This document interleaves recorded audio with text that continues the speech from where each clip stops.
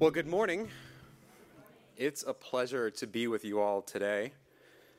I'd first like to welcome those of you who are first-timers or relatively new to our church, or for the first time joining online. I just want to say that we're so glad that you're here. And for those of you who are regulars, we're really glad you're here too. You always get left out, you know? And for those of you who don't know me or you need a refresher, my name is Denzel Ballram, and I'm a delegate for our Free Methodist Church here in Santa Barbara. And while I was previously on the road to ordination, I've since paused that due to COVID, my busy day job, having a little bundle of joy named Emery, who's probably running around here with fistfuls of Cheerios. In our home, my wife Shannon and I both try to continue our learnings from our degrees in theology. This is like 14 years ago. We just want to extend the half-life of those degrees as long as we can. And you see, Jesus and the church, they are passions of ours. And so being a part of this church, helping with our hands and feet and sometimes our voices, are great joys to us. But one of the ways that we practice our learnings is trying to be intentional with reflecting on the church service. When we leave church, we get into our car, and one of us comments, "Well, that was a good word. What did you think?" And to be fair, it's always Shannon who asks, "Well, that was a good word. What did you think?" And my inarticulate first draft response is usually, "Good." She's gotten used to it by now. You see, I have one of those personalities, one of those brains, where it can take a while for me to digest my experiences and then form a cogent response. But part of that digestion is stalled because usually I'm hung up on one of two extremes. I'm either thinking of what a great job the preacher did that morning, how they extracted such convicting truth from the passage of Scripture they preached from, or I'm thinking of the text and my own observations in there that hit home for me and that may have only been tangentially explored by the preacher.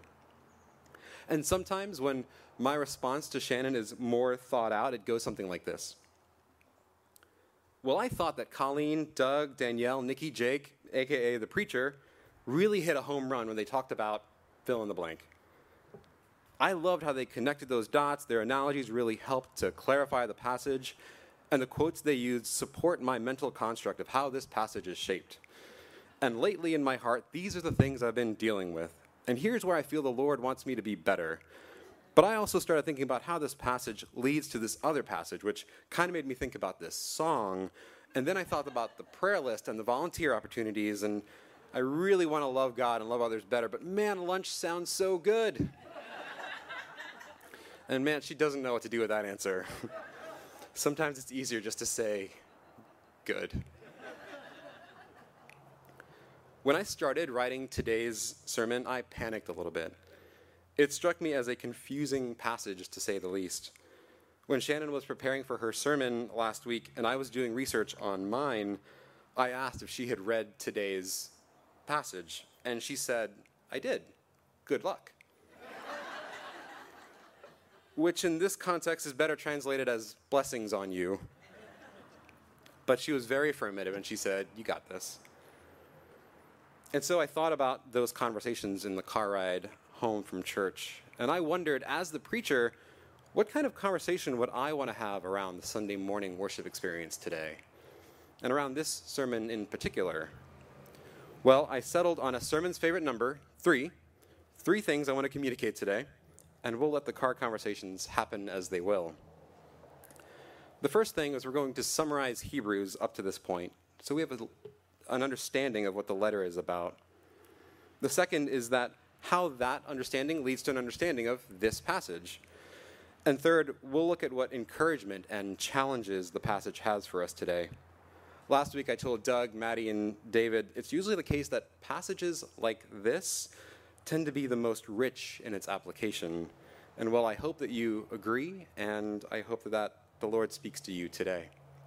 Allow me to pray for us, and let's dive in.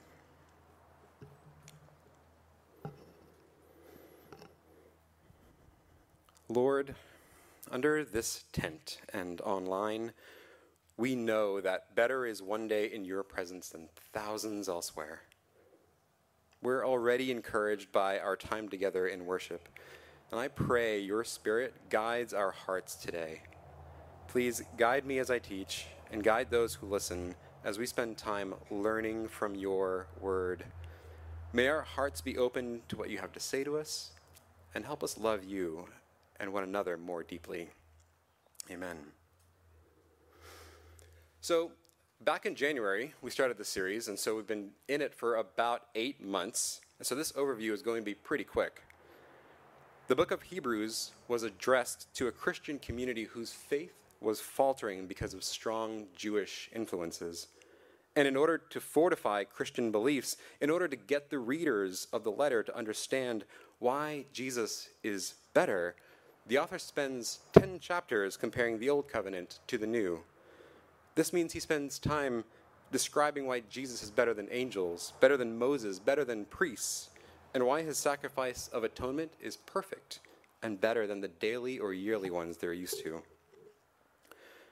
In these chapters are woven encouragements and warnings. Warnings for refusing to follow, obey, or recognize the Christian faith and continuing in a life of sin, and encouragements like what it means to live in faith and service through persecution, and having a great host of witnesses cheering the readers on to run the race set before them with their eyes fixed on Jesus. And so last week, my beautiful wife, Shannon, preached about Esau, someone who had no faith in God and no regard for his birthright, his promise of a spiritual blessing. Consequently, he exchanged his spiritual birthright for a bowl of stew, a decision he couldn't reverse when he'd realized what he'd done. And so now, with the knowledge of patterns and warnings and the story of Esau in mind, let's open our Bibles to Hebrews chapter 12, or bulletin, page 4.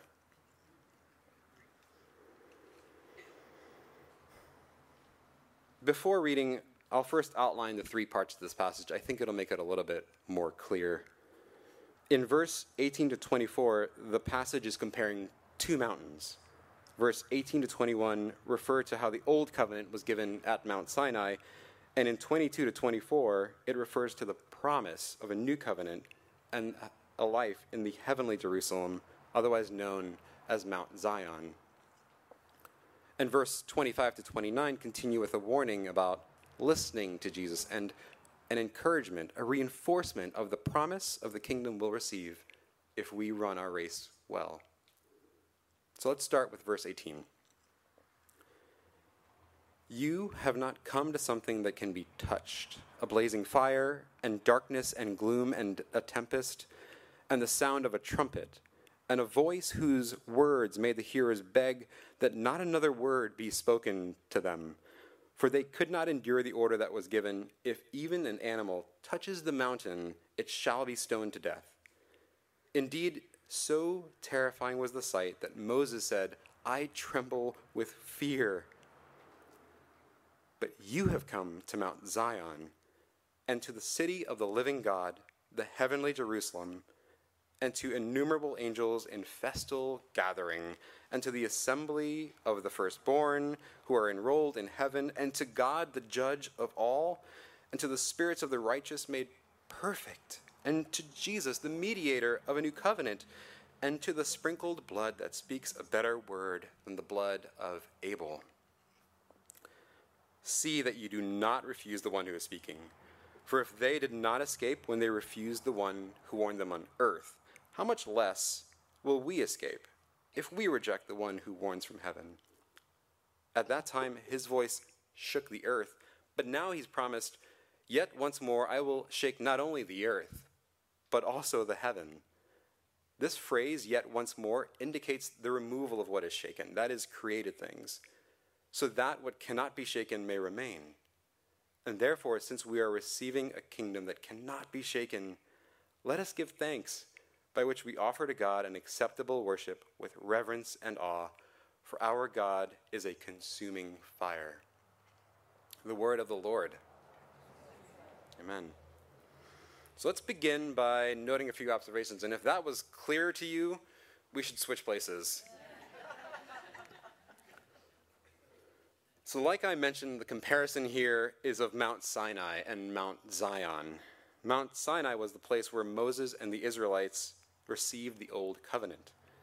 When the Israelites came to the mountain, God descended on it, and there was a burning fire and dark clouds, a whirlwind, earthquakes, and a trumpet blast that was meant to inspire reverence and awe. And that would encourage obedience to God's commands. But instead, it just terrified them. The mountain was so holy because of the proximity to God that it couldn't be touched. What added to their fear was the warning that even if an innocent animal touched the mountain, it had to be stoned. Like if an innocent animal had to die, what does that mean for men who sin willfully? Even Moses, who became the mediator of the Old Covenant, was fearful. But of course, in spite of the scene that was designed to inspire the Israelites to faith and obedience, these manifestations of God's power and holiness didn't produce long-lasting faith and obedience. The author of Hebrews is pointing out that Hebrew Christians don't need to have faith in that kind of physical thing, in that kind of spectacular or sensational event, because their faith is unseen. They have come to Mount Zion. Throughout the scriptures, Mount Zion is kind of a confusing thing because it's both physical and spiritual. It's a place, a real place near Jerusalem, the city of David. It's also referred to as the city of God and the location of Christ's rule on earth in the end times.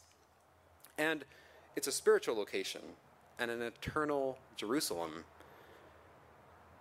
In this passage, it's that latter definition that's being used. This is a heavenly city. It's a heavenly Jerusalem where there will be countless angels and an assembly of the firstborn. So, what does that mean? Well, those are people who are called sons and daughters of God. Those are people who, unlike Esau, believed in God and didn't give up what was promised to them. If you and I persevere in the faith, we'll join in that assembly. And so next, God is listed here explicitly as the judge of all. And why is that?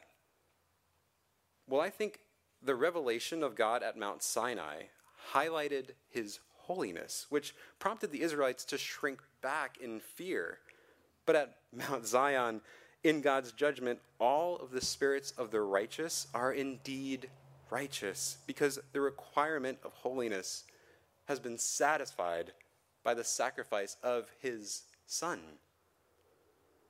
And lastly, we read that at Mount Zion, we come to Jesus, who is the mediator of the new covenant, and thus his sprinkled blood speaks of far better things than the blood of Abel. Well, what does this mean? In Genesis 4, we read, "Then the Lord said to Cain, 'Where is your brother Abel?' And he replied, 'I don't know, am I my brother's keeper?' But the Lord said, 'What have you done? The voice of your brother's blood is crying out to me from the ground.'" Abel's blood cried out for vengeance. It cried out for justice. How different is the sprinkled blood of Jesus? Well, it doesn't cry out for justice. It provides justice. And it provides healing and newness, a new righteousness, a robe of righteousness, and hope. It covers the sin of all who claim it for salvation. This is the better word than the blood of Abel. So to summarize, the author's reference to Mount Sinai represent the former ways of doing things, imperfect, terrible, alarming. In the latter, everything is fine and alluring. Heaven is open to those who have faith. Faith is not by sight, but it gives sight. And with that sight, we survey Mount Zion, the New Jerusalem, the angels, the redeemed, the blessed God, the glorious mediator, and we start to feel that blessed abode as home.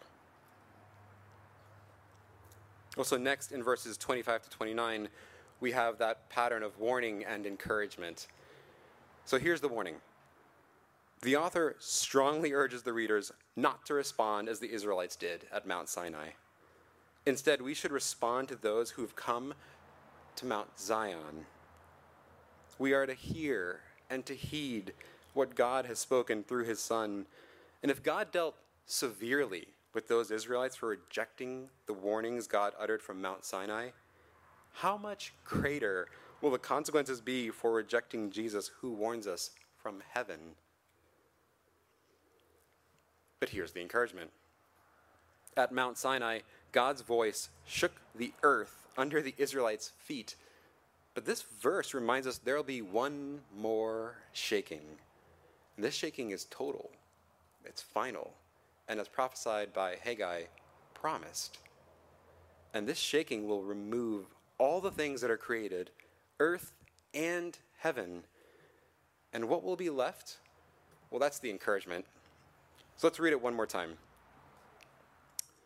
Therefore, since we are receiving a kingdom that cannot be shaken, let us give thanks by which we offer to God an acceptable worship with reverence and awe.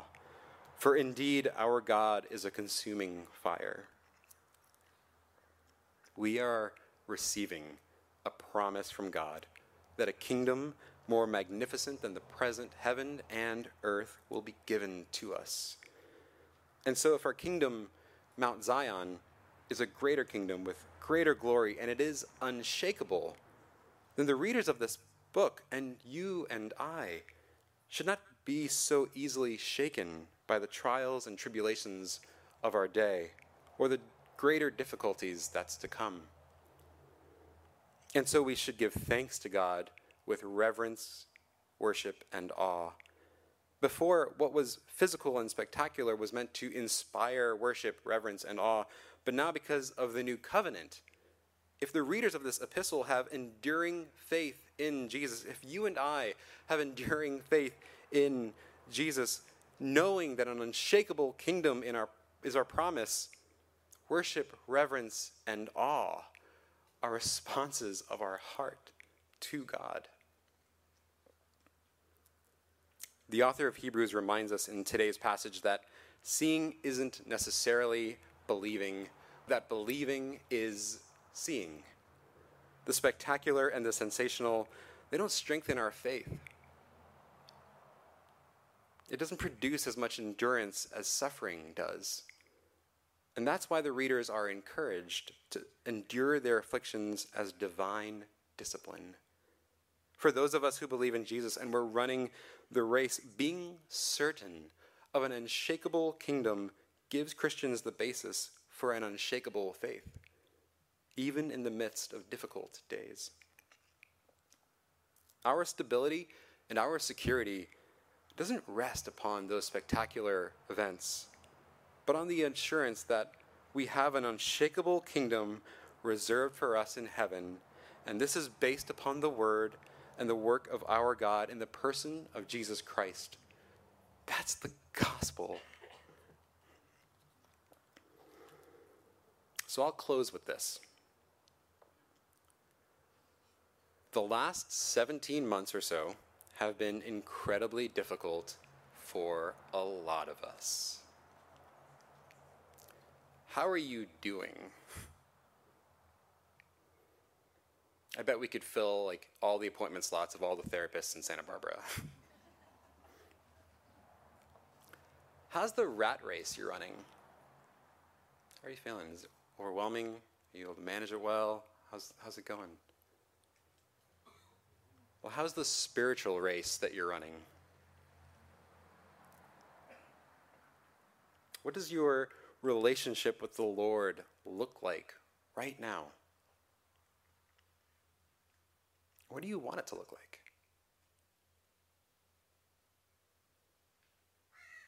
What's preventing you from achieving that? And how are your connections with others in the faith? Finding time for self, family, friends, the Lord, and other Christian friends gets pretty difficult. But are you being encouraged? Are you finding the space and time to encourage others? Or are you finding that pretty difficult too? As I was praying over this sermon and you all today, I think some of you feel like you're unqualified to continue running the race. You've lost sight of Jesus. You might feel broken. And you think that brokenness has disqualified you. And you've been putting faith in hoping that something spectacular or sensational is going to get you back on track. And it's going to bring you back into right standing with the Lord. But can I tell you, Jesus came fully human and fully divine to make a way for you because he loves you. He laid down his life for you because he loves you. And he was resurrected because he loves you. He wants to let you know you're not disqualified. He wants to let you know he's run the race and he's won. And you win because he has won. Keep your eyes on him and join him and other firstborns in the unshakable kingdom that is to come. Amen. Thank you for listening. If you would like to learn more about the Free Methodist Church of Santa Barbara, you can visit us online at fmcsb.org. We pray this message has been a blessing to you.